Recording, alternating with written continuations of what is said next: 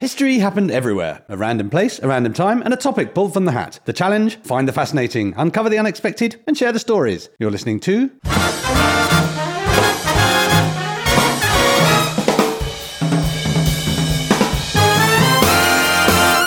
History happened everywhere.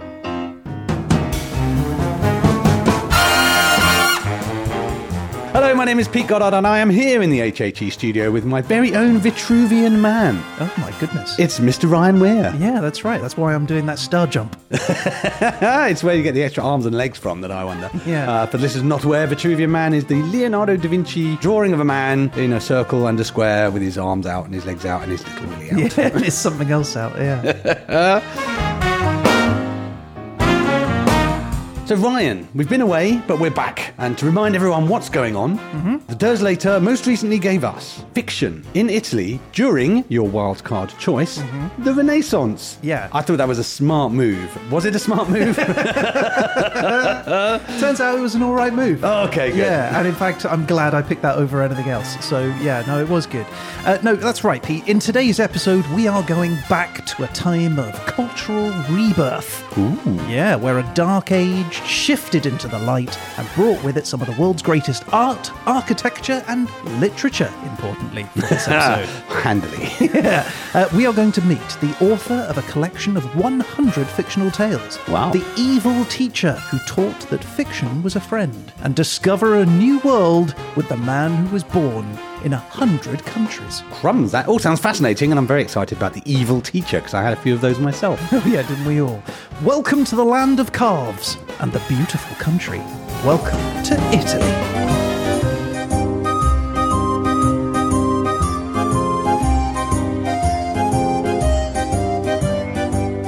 So Ryan, before we begin, the land of calves, you said? Yeah, that's its nickname. The land of calves, as in little cows? Little cows, yeah. Oh, right. The land of calves, I yeah. did not It's know also that. known as the boot. Well, for yes, I obvious get that one. reasons. Yeah, the beautiful country.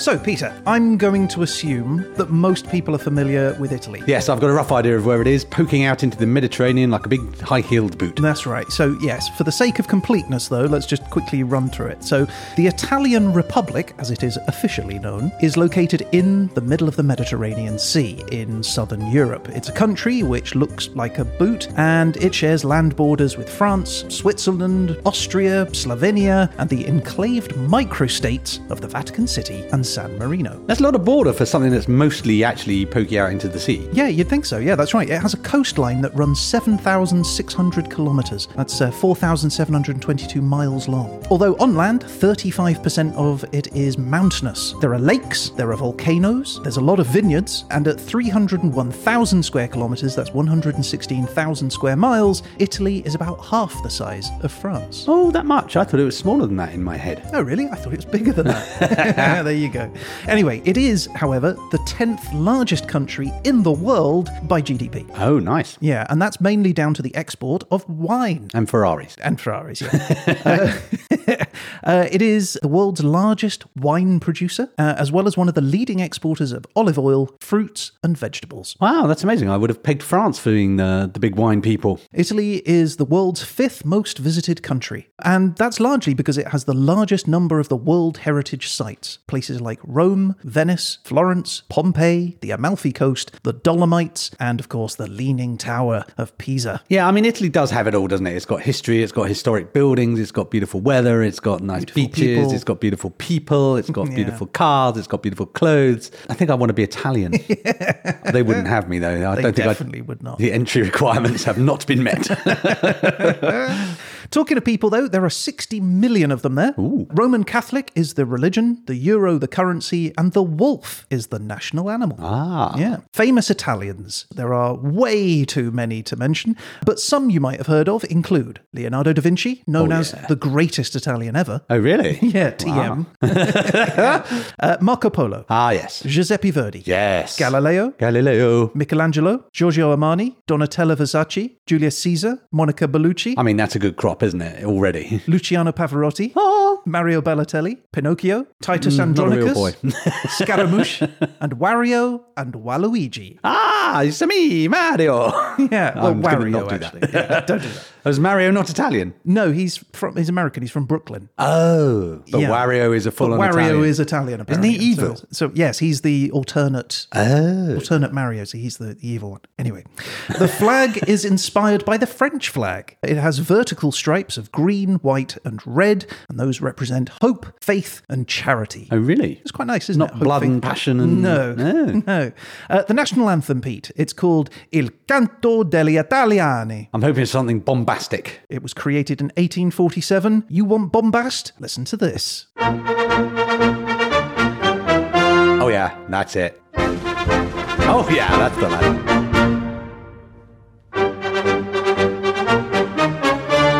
Oh, I like it.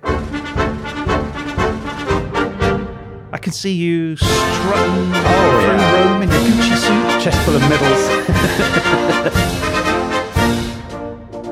Oh, and into a nice waltz. Oh, yeah, I kind of want to waltz with you on this. Shall we dance? Shall we? Got a nice little change of tone to it, change of pace. It's elegant, isn't it? Yeah. We take the hand of a fine lady and step onto the floor. Take a turn about the ballroom. Yeah, doesn't it? It's got that national anthem feel. It just feels like a nice waltz. Yeah. Less martial than I was expecting. Exactly.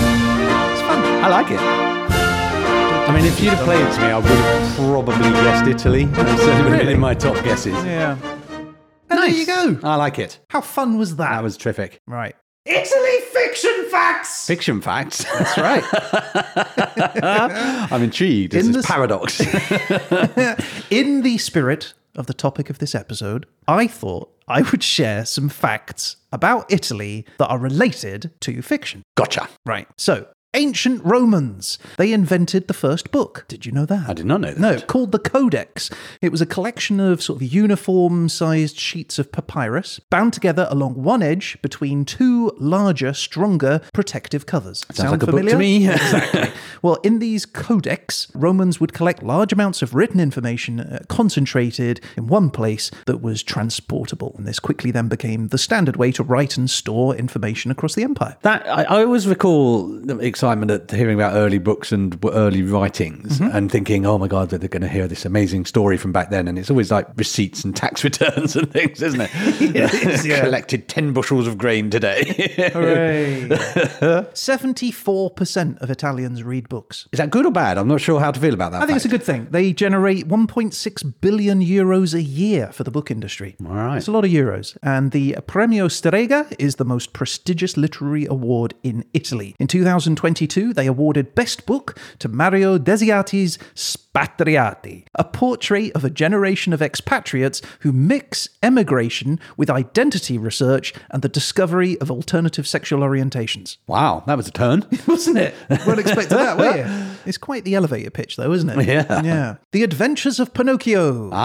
Written by Carlo Collodi in 1880, it was first serialized in a children's newspaper. Oh, really? Yeah, it wasn't in a book. The character of the talking cricket, later immortalized in the Disney film as Jiminy Cricket, was originally killed by Pinocchio after advising him to stop running away and go back home to his father. In Collodi's story, he says, at these last words, Pinocchio jumped up in a fury, took a hammer from the bench. A hammer? And threw it with all his strength at the talking cricket. Oh, man. Perhaps he did not think it would strike it, but sad to relate, my dear children, he did hit the cricket straight on its head with a last weak crick, crick, crick. The poor cricket fell from the wall dead. I love that he apologises to the children whilst traumatising them. That's a piece of work right there. Talking of Hollywood, though, Pete, in the 1970s TV show about two detectives called Starsky and Hutch. Ah, yes, I remember it well. It inspired Italy's best ever selling novel. Want to know why? I'm curious and slightly afraid. Italian author Umberto Eco, who you might have heard of. I have. He was so obsessed with watching Starsky and Hutch that he made the main character in his novel, The Name of the Rose, a crime-fighting monk. Wow. Yeah, later played by Sean Connery in the 1986 movie. Yeah, not a bad book, that. I've read that. Right, well, there you go. That's what you know. You didn't know it came from Starsky and Hutch. I honestly did not feel the Starsky and Hutch coming out of the page at me, I must say. Yeah. Now, Peter, as is tradition, it is important for us to sample some of the culinary delights of the countries that we visit. Very much intrinsic to our brand. Yeah, and we would be remiss if we didn't do the same for Italy, a country renowned for its delicious cuisine. I mean, I'm excited. I love tiramisu, I love pasta. Exactly. And so I have brought along a sample kit for you to try some of the best Italy has to offer. All right, I'm in. This is going to be good. All right, it's in a little History Happened Everywhere tote bag. Oh, hello. There you go. So I delve in. Feel free to describe what you have in your bag. Okay. Some delicious Italian there's food. something hot going on here. Oh, it's a little pizza. Yeah. Oh, that's very exciting to me. Yeah, I think all Italians would recognise that as pizza. And not a quick little microwave pizza. Absolutely, clearly a pizza. Right, here we go. What else have you got? We've got mozzarella, tomato and basil pasta bowl. Yes. Pizza pasta. This is quite the buffet you've laid on. This is the thing, Italian buffet. We have, Birra Moretti. Yes. Delicious beer. Delicious Italian beer. What else have you got? We've got a little package of Yeah. Parmigiano. Yeah. Lovely sachet of cheese, which I can put on my pizza, which I'm very excited about. Yeah, it's grated for you. And a little bottle of wine. It's Pinot Grigio from Terre Siciliane. Perfect, right? Beautiful. I've got a whole meal, drinks, it's like a little wine. picnic. I mean, no aperitif, but that's fine. Yeah, I didn't have it at my local store. I love it. And I'm going to munch down while you tell me more Italy things. I'm going to tell you some history. All right. Well, I apologise for the food noises, which I'm about to make. That's totally fine. Nom, nom, nom, nom.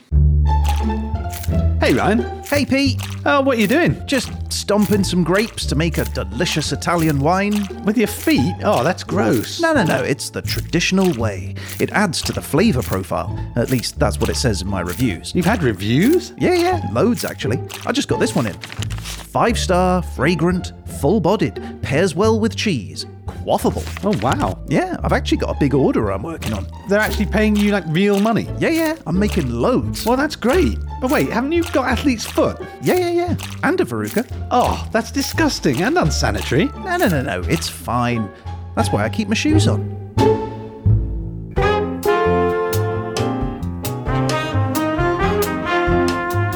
Okay, so Peter, the earliest man, some might call him Early man. I know him well. Well, he first appears in Italy 850,000 years ago. Wow, that's a pretty decent chunk. Yeah, it really was. Neanderthals and Homo sapiens were hanging around there together around 50,000 years ago. And sometime around 3000 BCE, a mountain hunter dies on the Austrian border and is swallowed up by a glacier. Oh, no. His mummified corpse reemerges in 1991 and is called Ötzi the Iceman. Ötzi the Iceman. I think I've heard of him. Yeah, I didn't realise he was Italian, but there you go. There we go. In 2000 BCE, the Terramare people arrive in Italy. They are hunters, farmers, and bronze-making people. 1,000 years later, the Proto-Villanovian people arrive, and they bring ironwork. Around this time, approximately 800 BCE, tribes known as the Etruscans start to flourish. They accumulate wealth from mining ore and trading iron and copper. The Etruscans reach across the Italian peninsula and into the western Mediterranean, where they collide with the Greeks, and so they have to ally themselves with the Carthaginians. According to legend, in 753 BCE, a wolf-raised man called Romulus creates Rome. Didn't he have a brother? He did, Remus. Yeah. Does he not get credit? He doesn't get credit. Oh. It's just Romulus. Oh, yeah. hence the rum. Yeah. Otherwise, we Reem. Rem. 200 years later, the Roman Republic is formed, and the next 200 years is spent with them taking over pretty much of Italy. In the first 100 years of the new millennium, the Roman Empire is established, with Augustus, the first emperor of Rome. Julius Caesar becomes dictator of Rome, only to be killed a year later. Et tu, Brute? A gladiator named Spartacus leads a slave rebellion. Rome burns in the Great Fire of Rome. Pompeii is destroyed when Mount Vesuvius erupts. The Colosseum in Rome Rome is completed and much bloodshed is had to the enjoyment of thousands. Fun for all the family. For the next 200 years, Rome expands into Europe. Then, in 395, the Roman Empire splits into two. You've got in Rome, in Italy, the Western Roman Empire, and in Turkey, you've got the Eastern Roman Empire. By 476, the Roman Empire has fallen completely, though, and the Ostrogoths take over. Now, they rule until 751, when the Lombards take over. Now, the Pope's annoyed by this, so he seeks help from the Franks, who come in, leading a force into Italy led by Charlemagne, and the Lombards are defeated. Charlemagne is rewarded and becomes leader of the Holy Roman Empire. Now, that brings us to the 1200s, and at this point, there are some powerful city-states that have developed throughout Italy, places like Florence, Milan, Venice, and Naples. The 14th to the 16th centuries brings the Renaissance, but we're going to cover that in a little bit.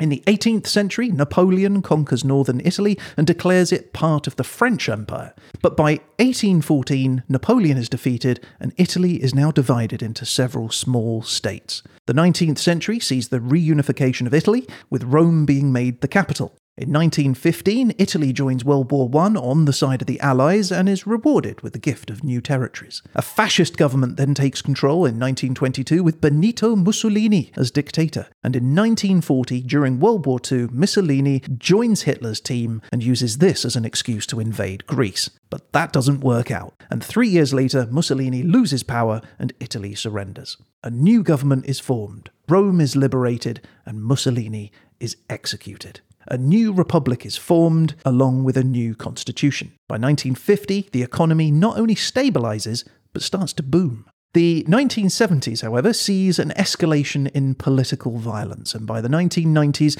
significant challenges are being faced as disenchanted voters face a kind of paralysis as they can't decide on who to vote for in the wake of massive government debt, extensive corruption, and the influence of organised crime.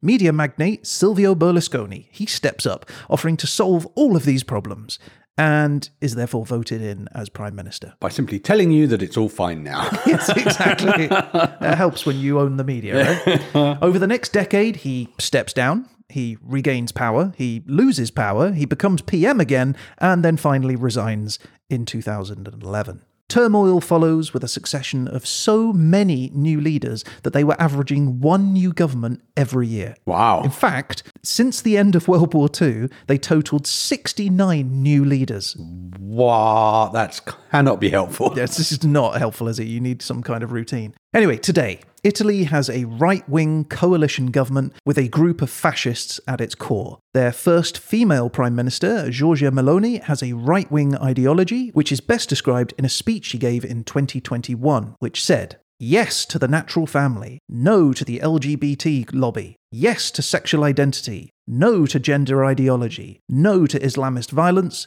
yes to secure borders, no to mass migration, no to big international finance, no to the bureaucrats of Brussels." That sounds familiar from our own right-wing firebrands. And many others across Europe. Just going to say, boo. Nail my colours to the mast. Anyway, there you go. That's the history up to today. That was pretty good, because they have a lot of history. They really did. That was very difficult. That was probably the hardest part of all my notes.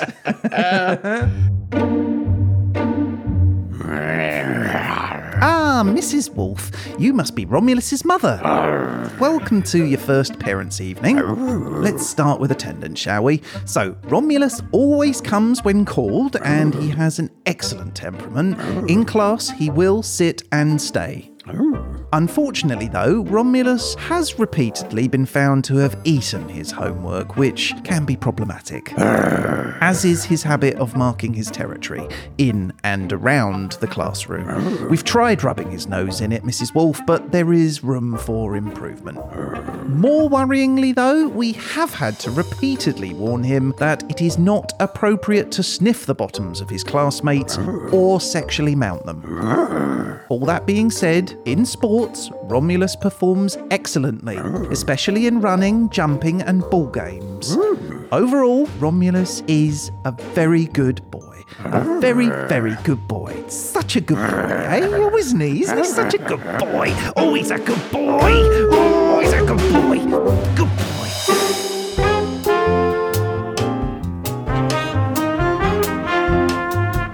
And so, Peter, the Renaissance, as promised. What is it? Who was it? Why was it? These are all good questions. Yeah, well, let's see if we can find out. Well, after the fall of ancient Rome, Europe entered into a period of time called the Middle Ages, otherwise known as the Dark Ages. This was a period of war, famine, and disease. Very few notable advances were made in science and art during this time until a cultural movement started called humanism. Now, starting in the 14th century, humanism upheld the idea that man was the center of his own universe, and therefore achievements in education, arts, literature, and sciences should all be embraced. So in 1450, the invention of the printing press allowed for these ideas of humanism to spread quickly across Europe. Now, the Italian city of Florence was, at this time, run by wealthy citizens like the powerful Medici family. Oh, I think I've heard of them. Yeah, and they used their resources to help support artists. Pretty good time if you're an artist, getting paid to do your work. Imagine. Not getting paid in exposure. So this began an intellectual and artistic revolution, which expanded out to all the other Italian cities until eventually most of Europe followed too. The Renaissance, as it became known, was a time where some of the most famous and groundbreaking intellectuals, artists, scientists, and writers flourished. People like Da Vinci, Erasmus, Descartes, Galileo, Copernicus, Milton, Shakespeare, Donatello, Raphael, Michelangelo, Botticelli. I mean, those are the heavy hitters, aren't they? Yeah.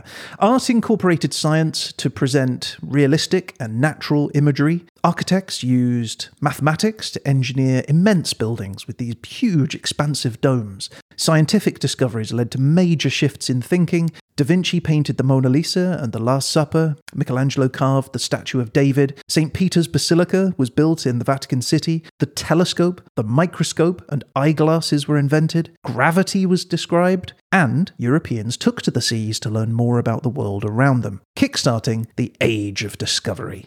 So, more people learned to read, write, interpret ideas, which led to a closer examination of religion, with questions being raised about the role of the church and the teachings within the Bible. By 1600, numerous wars had sort of caused instability and economic decline across Europe, which meant less funding for the arts, so the Renaissance started to grind to a halt. The Catholic Church used this as an opportunity to prevent any further damage that they were receiving. Stop looking at things. Yeah, and so they set about on a mission to punish anyone whose thinking they considered to be too bold or too creative. And that essentially put the end to the Renaissance. But the impact of those 300 years of creative thought changed the way people understood and interpreted the world around them forever, the effects of which are still being felt today. Awesome.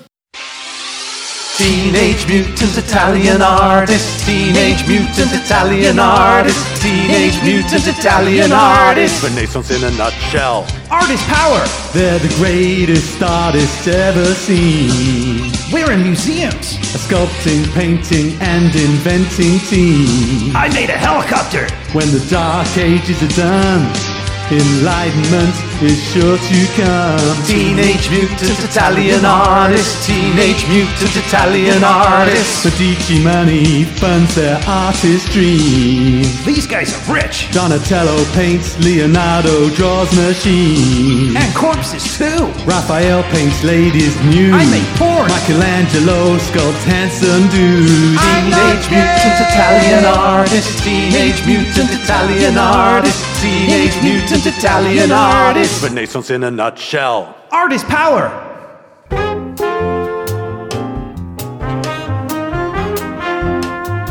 So how do we define fiction? Things that are not true. Yeah, pretty much. In its broadest definition, something fictional is either invented or untrue. Most commonly, fiction is used to tell stories about people and places which are imagined or inconsistent with history, fact, or plausibility. Like much of your life. Yeah.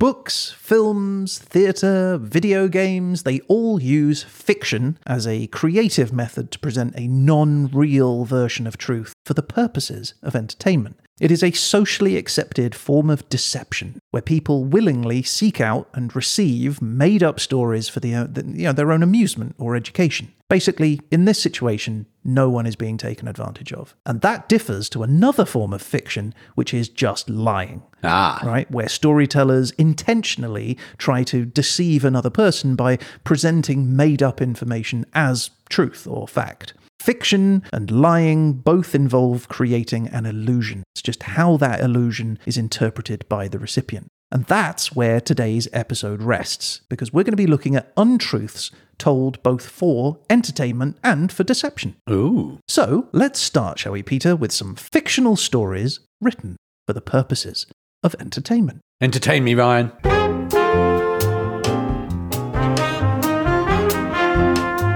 So, in 1313, in a small Italian town called Cetallo, about 35 kilometres southwest of Florence, there lived a merchant called Boccaccino da Ciliano. Are you making these names up? No. He and an unknown woman welcomed the delivery of a baby boy, whom they called Giovanni Boccaccio. So, in 1326, Boccaccio's father was appointed the head of a bank in Naples, and so the family uprooted and moved cities. Boccaccio became an apprentice there at the bank, but he hated the job so much that he persuaded his father to let him study law instead, which he did, and he did that for about 6 years, during which time he was introduced to the Neapolitan nobility, where he fell in love with the married daughter of the king, an incident which influenced him greatly, as we shall see later. That sounds like a high-risk love strategy, I've got to be honest. Yeah, it's not a great one. The late 1330s were a particularly bad time for Boccaccio. Dealing with heartbreak, he grew tired of law. He returned to Florence with his father, who subsequently then became bankrupt, and then he watched as a plague swept through Florence, resulting in the death of his mother, followed a year later by the death of his father. Ooh. That's a bad run. That's a tough year. Yeah. So, in this spirit, Boccaccio turns his attention to writing poetry, as you might. Well, you got to do something, haven't you? Yeah. Among which was a collection of fictional tales framed by an overall story of 10 young people who fled from plague-stricken Florence to a villa in a nearby town. Where does he get his ideas? Yeah. Over 10 days, each of the group of 10 people tells a tale, meaning that the complete work has a collection of 100 stories. Called the Decameron, from the Greek meaning 10 days, the work is today regarded as a masterpiece of classical Italian prose. 100 tales is a lot, and it's clear that Boccaccio borrowed many of the stories from various folklore and myth, but the way he rewrites them and weaves them into this sort of sophisticated structure for its time made the work stand out, and it influenced many Renaissance writers, including Geoffrey Chaucer. I was getting Canterbury Tales vibes off it, I must admit. There you go. Only a few decades later, he wrote the Canterbury Tales, a book which also collects a series of unconnected tales under one overarching narrative. I've had an idea. Have you, Geoffrey? So, romantic in tone, the Decameron's tales cover various different themes, including vice, fortune, will, wit, gaiety, as well as lies and deceit. And because we're looking at fiction, I thought I'd share a couple of his tales which involve lying. Go for it. Lie to me, deception. Ryan. Okay, so on the 7th day, the second tale told was this.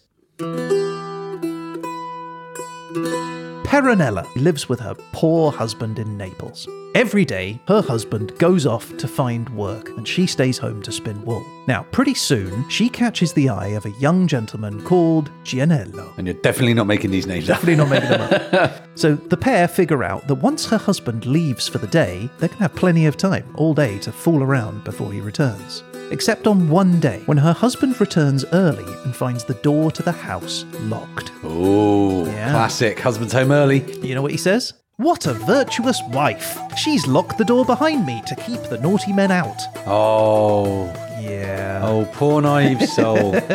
Hearing her husband at the door, Peronella quickly hides her lover in an empty wine barrel before opening the door and shouting at her husband. "Why aren't you at work?" she says. Oh, it's a good classic projection. "How could I have married such a lazy person? How are we supposed to put food on the table?" "Calm down," he says. "It's a holiday day today, so there's no work to do. But don't worry, because I can find some money because I found someone who's willing to buy that old wine barrel of ours." Oh. Yeah. At this, Peronella panics because she knows who's inside the wine barrel. But she does some quick thinking, right? And she tells her husband that she's already sold the barrel and the buyer is inside it right now inspecting the quality. That is a 10 out of 10 for quick thinking, I have to say. I admire that. Right? And the husband is super pleased and he insists on meeting this buyer. Inside the barrel, however, Gianello, who's overheard this conversation... Oh, he has got the memo at least. Yeah. He's overheard it, right? So he decides he's going to play along. So he greets the husband. Hiya! Just you right? Just in the barrel. Yeah. And he says to him, you know what? This barrel's pretty good. But it does need a bit of a clean before I'm willing to buy it. So, eager for the sale, the husband and the lover swap places, with the husband lowering himself inside the barrel to start scraping away any leftover wine. While he's doing that, Peronella leans over the edge of the barrel and starts shouting instructions at him, saying, "Clean it better! You missed a bit, look!" Ooh, he's picked a wrong in here, hasn't he? While she's yelling at him, with the husband out of sight, Gianello steps up behind Peronella, lifts up her skirt, and has sex with her, in quotes, like a wild stallion with a mare. Crumbs. Having finished cleaning the barrel, the husband clambers out and Gianello leaves the house happily, having both had his way with Peronella and now carting off a nice clean barrel to boot. End of story. That's the end of the story. Oh my... That is a deeply unsatisfying ending, I have to say. That poor guy. On the plus side, he made a few bob on the barrel, I suppose, so it's not all bad news, is it? Anyway, that was that day. Do you want to know what happens on the 8th day? How was your day? On the 8th day, Yes. the 7th tale told is this one. So, Elena, a young widow of Florence. She takes a new gentleman as her lover. Oh, dear. There is a theme. Many of these stories involve taking a lover. But because she's very beautiful and knows it, another gentleman named Rinieri falls in love with her. Now, Rinieri's a very clever fellow, Pete, having just returned from studying, get this, in Paris. Oh, wow. Yeah. Now, Elena wants nothing to do with him, but she can't resist flirting and sort of stringing him along. So, her lover learns that Rinieri has a thing for his girl and he starts getting jealous. So to prove her devotion to him, Elena decides to play a trick on Rinieri. She tells him to come to her after Christmas so they can hook up. Now, Rinieri's delighted, obviously, and when he arrives at her home at the appointed time, Elena's maidservant locks him in the courtyard and tells him to wait there until Elena appears. Elena, meanwhile, is in the warm house with her lover and shows him the freezing Rinieri, mocking this apparently smart man for being such a fool. She sounds like fun. She even speaks with Rinieri, telling him that her brother has paid a surprise visit to the house and, well, she can't bring him inside until he leaves. And so, standing in the wintry night, Rinieri nearly freezes to death, waiting for Elena to return. Prank, bro. Hours pass. Eventually, he realizes that he has been fooled. His love for Elena turns into hatred. He spends the next several months recovering from his near-death experience and plotting his revenge. Yeah, it feels a bit more satisfying than barrel scraper. Well, as it happens, over those months, Elena's lover has left her for a younger woman, and she misses him greatly. So desperate is she to get back with him that she follows her maidservant's advice to consult with Rinieri to find a magical spell which will make the lover return. That is an off-the-wall suggestion, I have to say. So she agrees with that, and the maidservant is sent to ask Rinieri for help. What could possibly go wrong in this scenario? And sensing an opportunity for revenge, I know, right? he agrees. So Rinieri advises Elena that to get her lover back, she must follow his instructions precisely. So he draws a picture of the lover, and he tells Elena that she must take it to a flowing stream by herself in the middle of the night, where she must take off all her clothes and dip herself into the water 7 times. Once she's done this, while naked, importantly, she must climb something very high and recite some magical words. So Elena does exactly this, performing the ritual, climbing a ladder naked to the top of an observation tower. Rinieri, meanwhile, takes the opportunity to remove the ladder, leaving Elena stuck at the top of the tower completely naked. Elena realizes too late that she's been trapped, and no one can hear her cries for help. The next day, Rinieri returns to the tower, and he gloats of his revenge. Elena pleads with him as she's now got terrible sunburn. She's been in the summer sun all day. She's been bitten from the insects at night, and she is dying of thirst. There's no water up there. Now, remembering his treatment in the frozen courtyard, Rinieri has zero pity.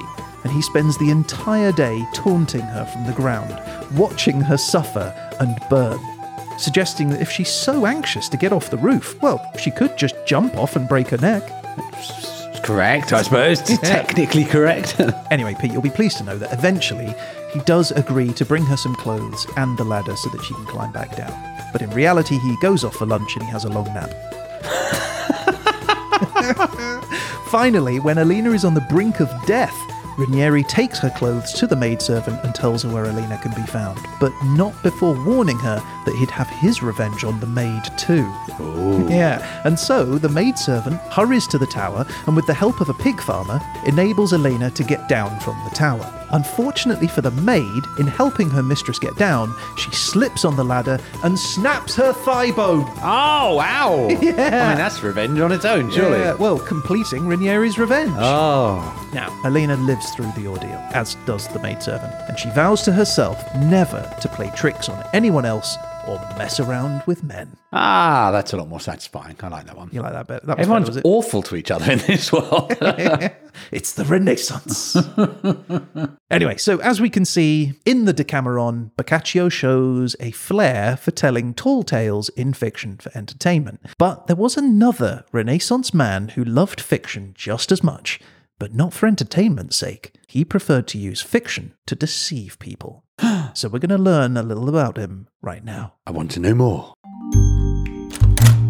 Geoffrey Chaucer. Hello, John. How's the book sales? Good. Numbers are up from last week. Excellent. But the thing is, we have received some comments. Comments? Yes, comments. Some people have suggested similarities between your work and Boccaccio's The Decameron. Oh, never heard of it. It was very popular. Was it? Yes.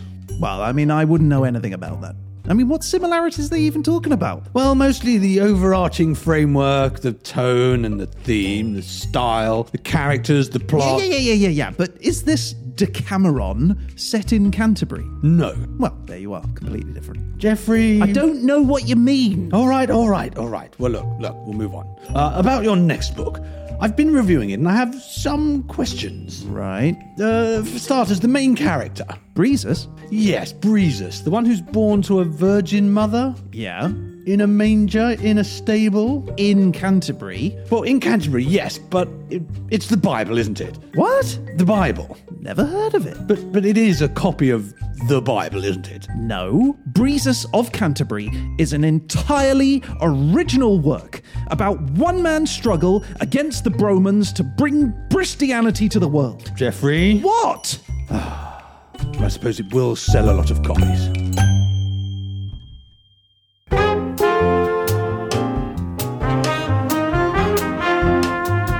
Okay, so born in Florence in 1469, Niccolo de Bernardo de... Medici. No, Machiavelli. Oh, Machiavelli. That's right. He grew up during a period of turmoil. Yes. I thought you might have got that, you see.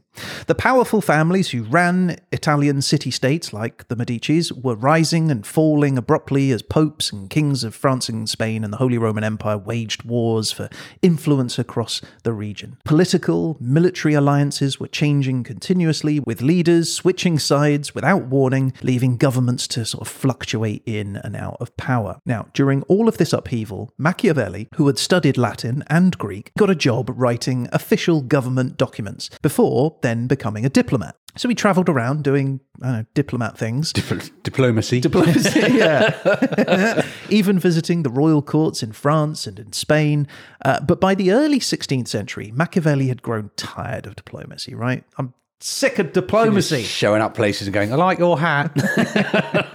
So he decided that the best thing he could do was to build a militia instead. I mean, that's a good plan B, isn't it? That's what I plan to do if this current job doesn't work out. Build your own militia.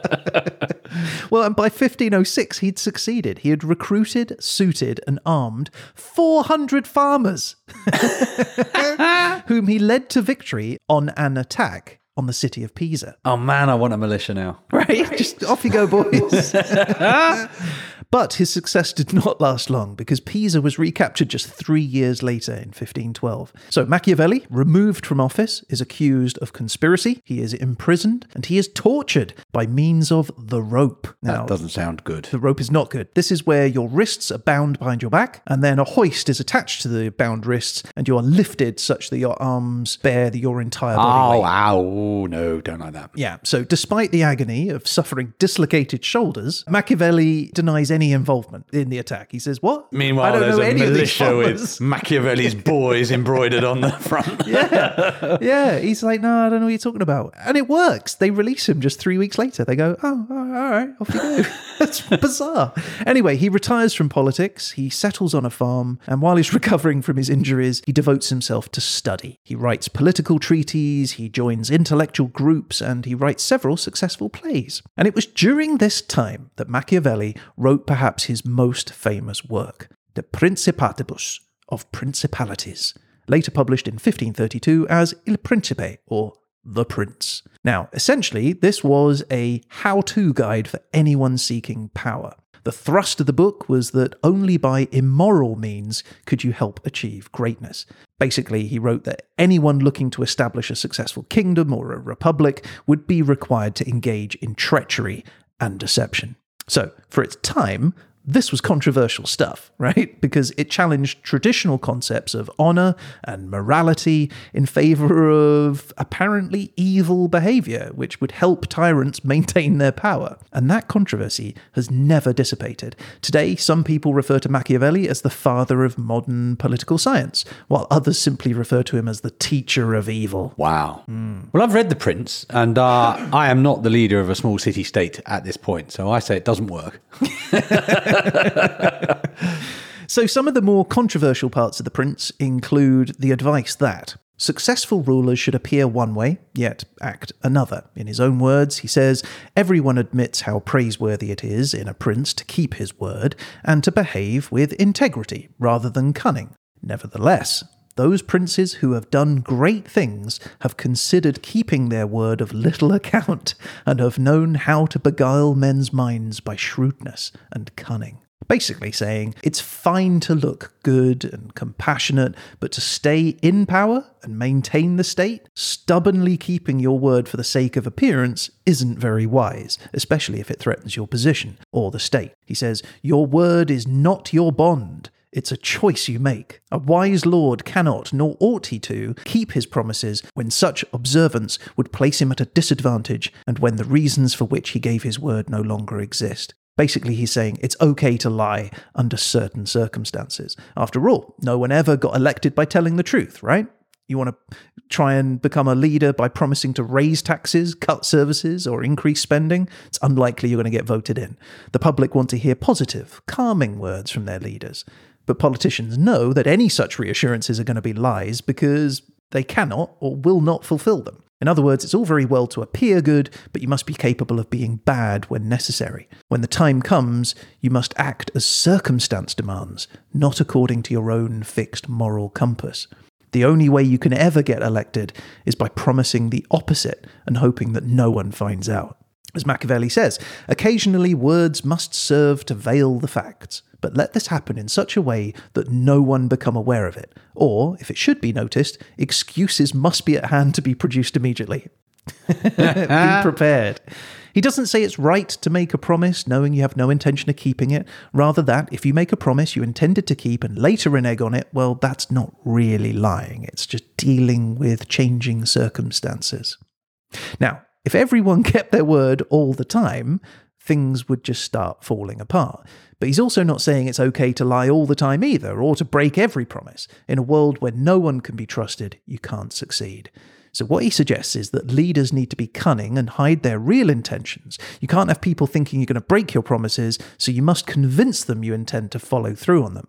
And this is easier than you think because people are often willing to be deceived. He says men are so simple and so subject, prone to be won over by necessities, that a deceiver will always find someone who is willing to be deceived. And this is because when leaders break their promises, the people are willing to hold their faith in them because to do otherwise would make them them seem like idiots for having elected them in the first place. I mean, I'm feeling this in a big way. It feels relevant, right? Yeah. All you need to be loved and respected by others is the appearance of being good. You don't actually have to be good, just look like it. And people will happily believe you because it confirms their own wisdom in electing you. What you need to be mindful of, though, he says, is when people stop believing in the fantasy, because that's when you'll be dethroned, which feels relevant in these past couple of weeks. Very much so. There's a lot of that going on these days, isn't there? Yeah.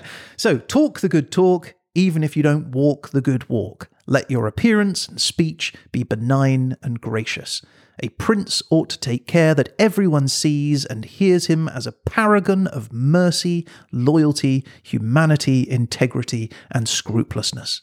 Basically, Machiavelli advises that you should tell the people what they want to hear, and they will believe you.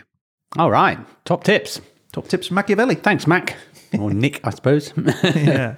And so, with Machiavelli's advice ringing in our ears, let's take a look at another Renaissance man, a leader who, on a few occasions, demonstrated a particularly devious and deceptive side. Let's find out.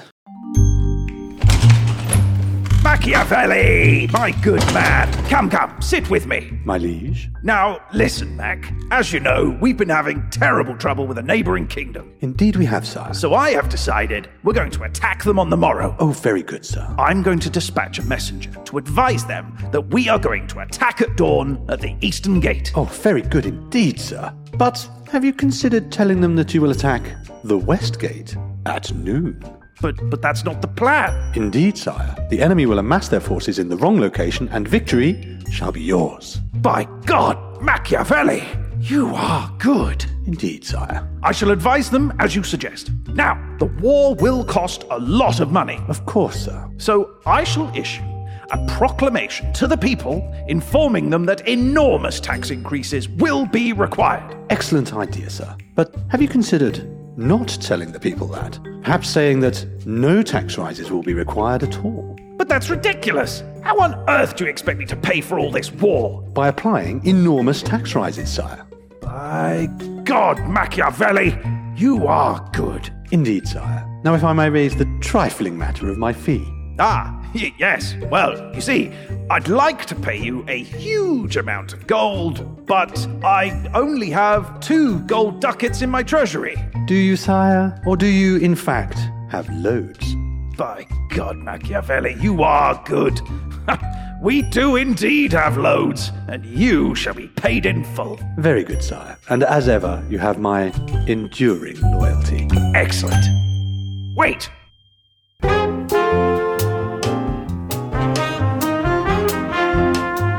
So, in Genoa, in Italy, sometime between 1435 and 1451, poor fabric tanners Domenico Colombo and Susanna Fontanarossa had a baby boy, who they called Christopher. At the time, Genova was an independent republic in northwest Italy with lots of trading connections to many foreign cities. And so, young Christopher Colombo spent a lot of time... Starting to recognise this chap.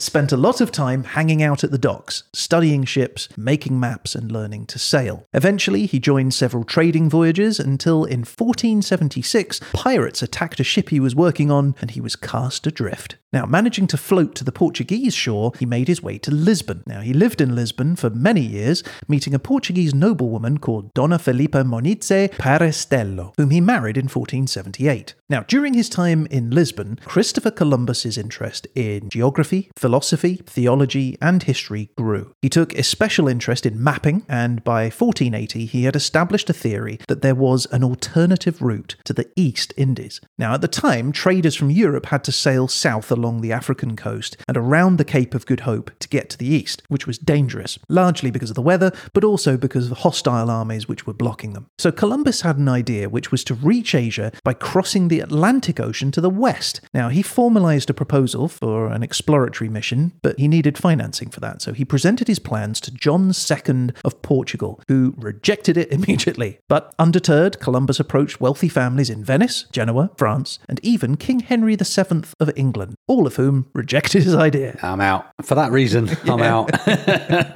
In January 1492, though, he approached Queen Elizabeth I and King Ferdinand II of Spain, but they rejected him to. You've got to admire his stick-to-itiveness. He's giving it everything, isn't he? Well, and that's what they did.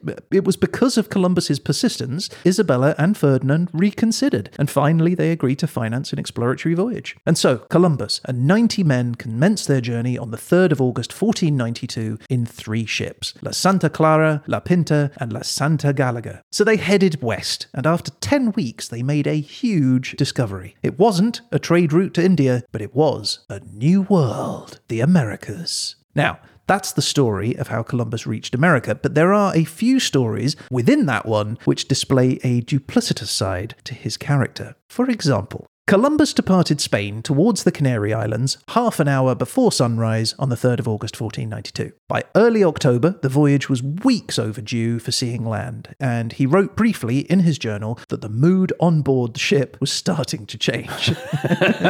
Dear diary. Yeah, exactly.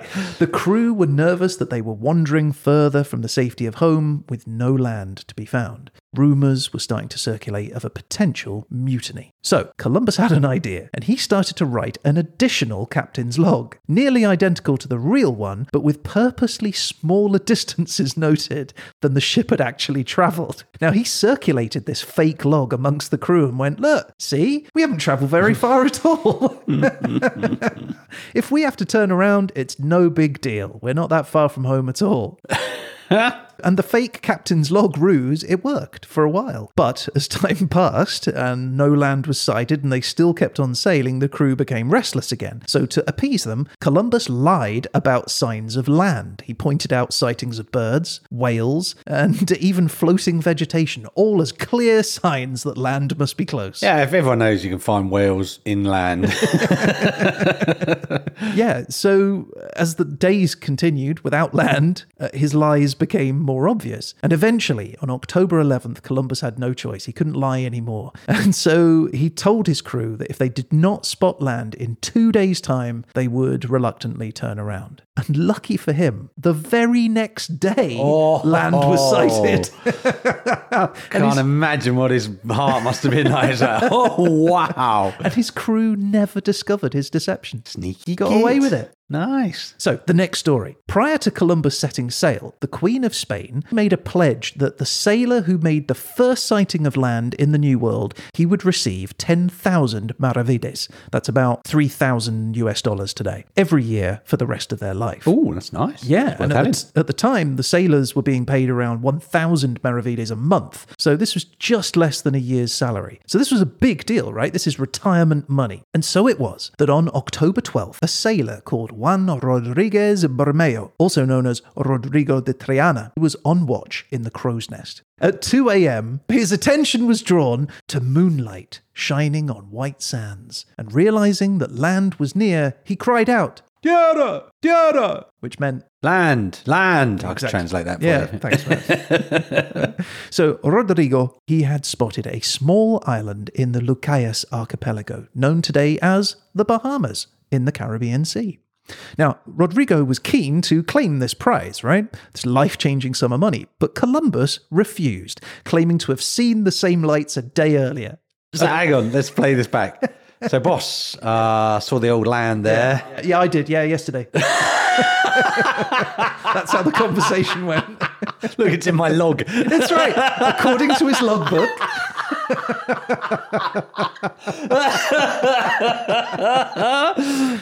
According to his logbook, at 10 o'clock on the previous night, Columbus was on the stern castle at the back of the boat when he seen a light. It wasn't clear, so he couldn't confirm it was land, but he called Pero Guterres, his butler, and told him about the light and asked him to look. And the butler said he did. He said that he could see it too. So Columbus wanted verification on this, right? Because he didn't want to be accused of lying. No. Honestly. So he asked the ship's accountant, Rodrigo Sanchez of Segovia, to take a look as well. But the accountant couldn't see anything, according to Columbus, because he wasn't standing in the right position to see it. Yeah, and he couldn't move him. That would be crazy. And so Columbus wrote in his logbook that he saw a light, in quotes, like a little wax candle rising and falling. But it was so indistinct that I couldn't really affirm it was land. Brackets, but it probably was. And so with this, Columbus used Rodrigo de Triana's sighting of land not as first sight, but as confirmation of his own. Right, yes. I'd have to have a word with HR in this situation. Therefore, when Columbus returned to Spain, he claimed the reward as his own. And as for Rodrigo de Triana, well, after returning to Spain, he then sailed to Africa, where he committed suicide 2 years later. Oh, man. Oh, Columbus, you big jerk. Is that land? Probably. I'll pop that down every night. Yep, probably saw land.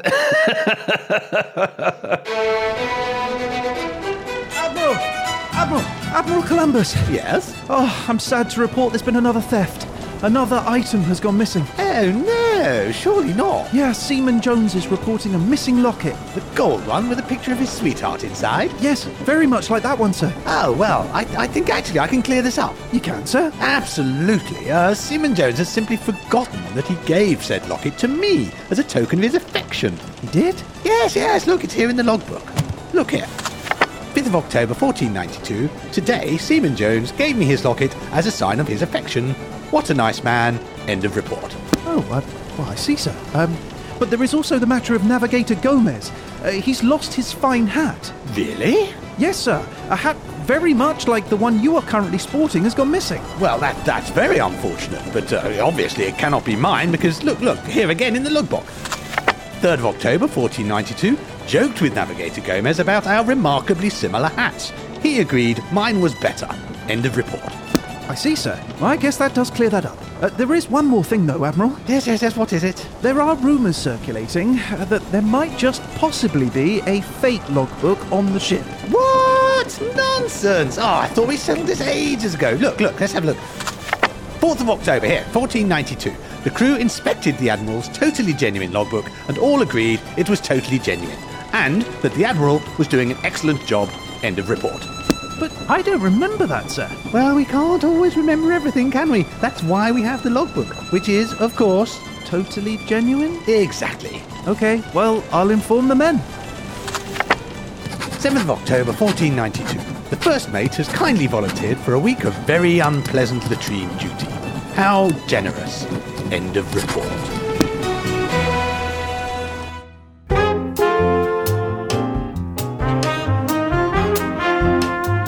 But we're not done with Columbus. Oh, right? what's he and done now? fiction, right? So, on the 30th of June, 1503, Columbus is in Jamaica, right? And he beaches 2 ships. The indigenous people of the island, they welcome him and his crew, going out of their way to feed them in exchange for trade, right? Fair enough. But after 6 months of this, Columbus runs into a problem. He's running out of things to trade. And so the indigenous chief stops supplying them food. In a bind, Columbus stumbles upon an idea. On board his ship, he has an almanac of astronomical tables. So while consulting the book, Columbus notices that the date and time of an upcoming lunar eclipse was just a week away. So he decides to use this to his advantage. He requests a meeting with the tribal leader and tells him that his god is really angry with the people's treatment of his men. He says that God is so angry, in fact, that he would provide a sign of his displeasure by making the full moon appear inflamed with wrath.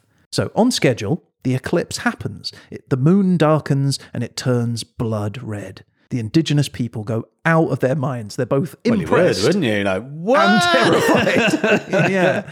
The son of Columbus, Ferdinand, he wrote that the people, in quotes, with great howling and lamentation, came running from every direction to the ships, laden with provisions, praying the admiral to intercede by all means with God on their behalf, that he might not visit his wrath upon them. Pretty scared people, wouldn't you? right? Yeah. And so, hearing their pleas, what does Columbus do? Oh, he fixes that old moon right away. He does. He makes a play of going into his cabin to pray on it. But actually just sat at his desk timing the eclipse with an hourglass. After 48 minutes, shortly before the totality ended, he emerges from his cabin and he tells the frightened tribe that they're going to be forgiven. It's all okay. And sure enough, the moon starts to reappear from the shadow of the earth. As it returns to normal, he tells them that God has pardoned them.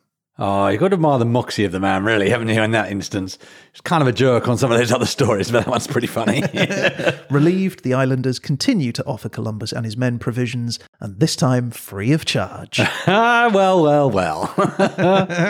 Columbus does well again. Oh, man, he was an awful man, wasn't he, in so many ways? But yet, we are still not done with fiction and Columbus. Ooh. Yeah, because if you remember, we said that Columbus was born to a poor Italian family in Genoa.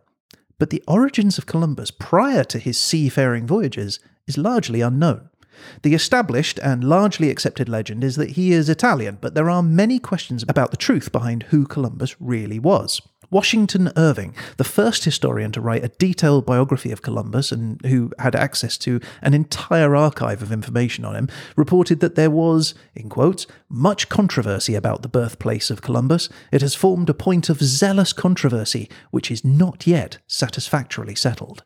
And that remains true to today, because we still don't have definitive proof of where he came from. There are apparently legal documents which demonstrate his Genoese origin, but there are as many other reputable reports which conclude that Christopher Columbus, if that was his real name, might have come from somewhere other than Italy. In fact, after his father's death, Columbus's son claimed that they were originally from a noble family, one reduced in wealth due to various wars. There are claims from countries across Europe that Columbus was one of their own. Some say he was Spanish because he was fluent in the Castilian language. He wrote his diaries and logbooks in Castilian. He signed his name in Spanish as Cristobal Colon and spent much of his life serving Spanish monarchs.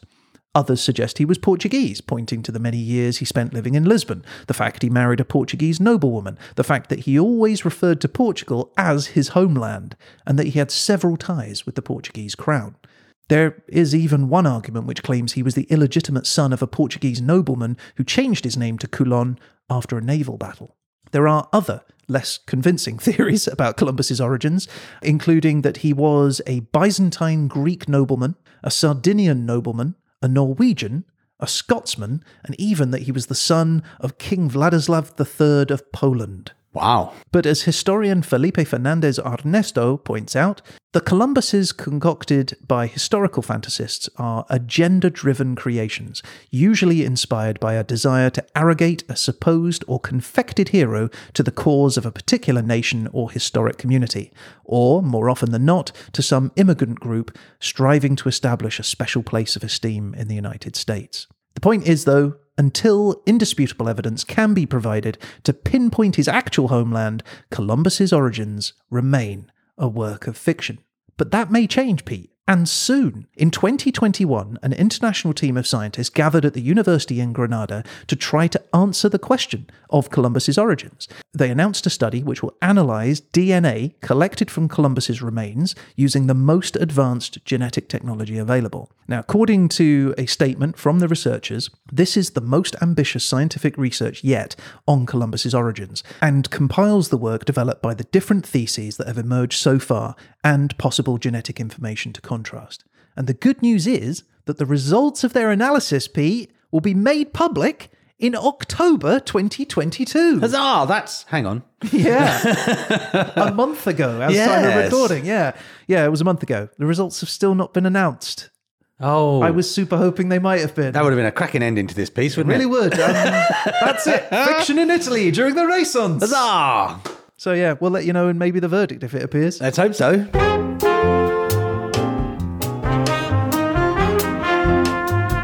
Well, Ryan, I must say that was absolutely cracking stuff. I thought it would be a dry list of titles from your Renaissance library, but actually you brought some excellent stories. I've very much enjoyed the tale of the man who got a wine barrel and had the lady and just walked away entirely consequence-free, which is quite the story. In your head, isn't it? That's going to live rent-free in your head for a while. That really is. And Christopher Columbus, who I've always known as a bit of a jerk, isn't he? Let's face it. But the petty lying to his men, that is good stuff. But my personal favourite was that conversation about how... No, I saw that yesterday. That was... I can see that so vividly in my mind. And the guy going, what the Oh, poor guy. I feel his pain. So I thoroughly enjoyed that, Ryan, and I only hope I can present something in the next episode that is even half as interesting as that was to me. Well, wait, Pete, what's that sound? Is it bells? It sounds like bells. It can only mean one thing. A festive Dursley is in the house. Ho, ho, ho, as Dursley is frequently heard to say. No. I think it's more like humbug. Right, so, yes, we should Dursley for you because it's your episode next. Festive Durslation. It's the Christmas Durslation. So... Bring out the holly machine. Okay, right, I'm going to press the button now. Let's not hang around. Let's do it. Okay. Okay, and your places. Merry Christmas. Malta. Malta. Ooh, interesting. A little island. I know a little about it. I have been there, so that's good. Very Christmassy Malta. Yeah, I'm not sure how Christmas it is, but let's find out. You had New Zealand last year. That's true. Yeah. Okay, and your time period. Your time period is... Merry Christmas.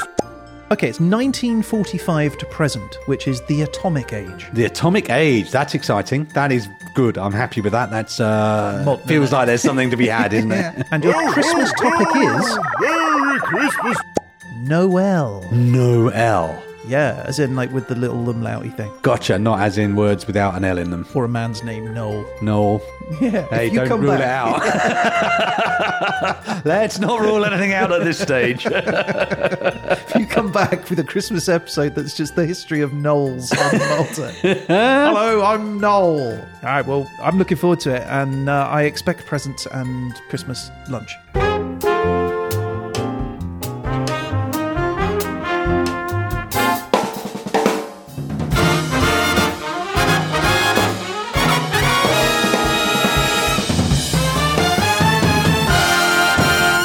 All right, well, that's something to look forward to, and that is, of course, our show for this week. Thank you, everyone, for listening. If you'd like to get in touch about any of the things we've talked about, duplicitous explorers, fictional peoples, reach out to us through the website, hhetpodcast.com, or email us, Pete and Ryan, at hhetpodcast.com. Yeah, we'd love to hear from you. And you never know, you might end up featured on a future show like Stephaline69 from Australia, Pete. Australia? Yeah, don't do that. Well, look, g'day, Stephaline69. You said, fascinating history we don't usually hear about. So much new knowledge to be gained from this podcast. Brilliantly produced. Just want to Just brilliant. take a moment in that. Bask in that, Ryan. Bask. And hosted and so interesting. So thank you, Stephaline69. Really appreciate your review. Yeah, thanks, Stephaline. If you're on TikTok, Instagram, Facebook, or Twitter, or new in Mastodon, you can find us at HHE Podcast. That's right. And if you subscribe to one of those, you're going to get an alert every time we post something new on our channels. Yeah, we try to put a picture of us recording or some behind-the-scenes information. But we will, of course, be back again soon with The Verdict. But until then, a huge thanks to you, Ryan. I had a thoroughly nice time. Thanks, Peter. And that's it. I guess all that's left to say is... You've been listening to...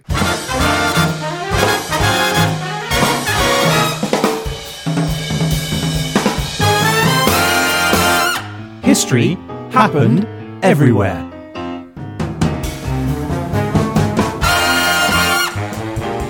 Hey, Pete. Hey, Ryan. Breaking news. Oh, what's up? They just found out where Columbus was born. Oh, they did the DNA thing. DNA thing? No. That was a bust. We got something better, much more conclusive. Oh, what's that then? So, they found a totally genuine early diary written by Columbus himself. Oh, wow. Yeah, and in it, he says, 14th of June, 1451. I was born today in Italy, where I am from. End of report. So there you go. He was Italian all along. Mystery solved. Well, that does sound like him. Let me have a look. Okay, here you go. Wait, Ryan, he can't possibly have written this. Well, why not? Well, because if he's from Italy, why is this written in English? It's not in English. It's in italics.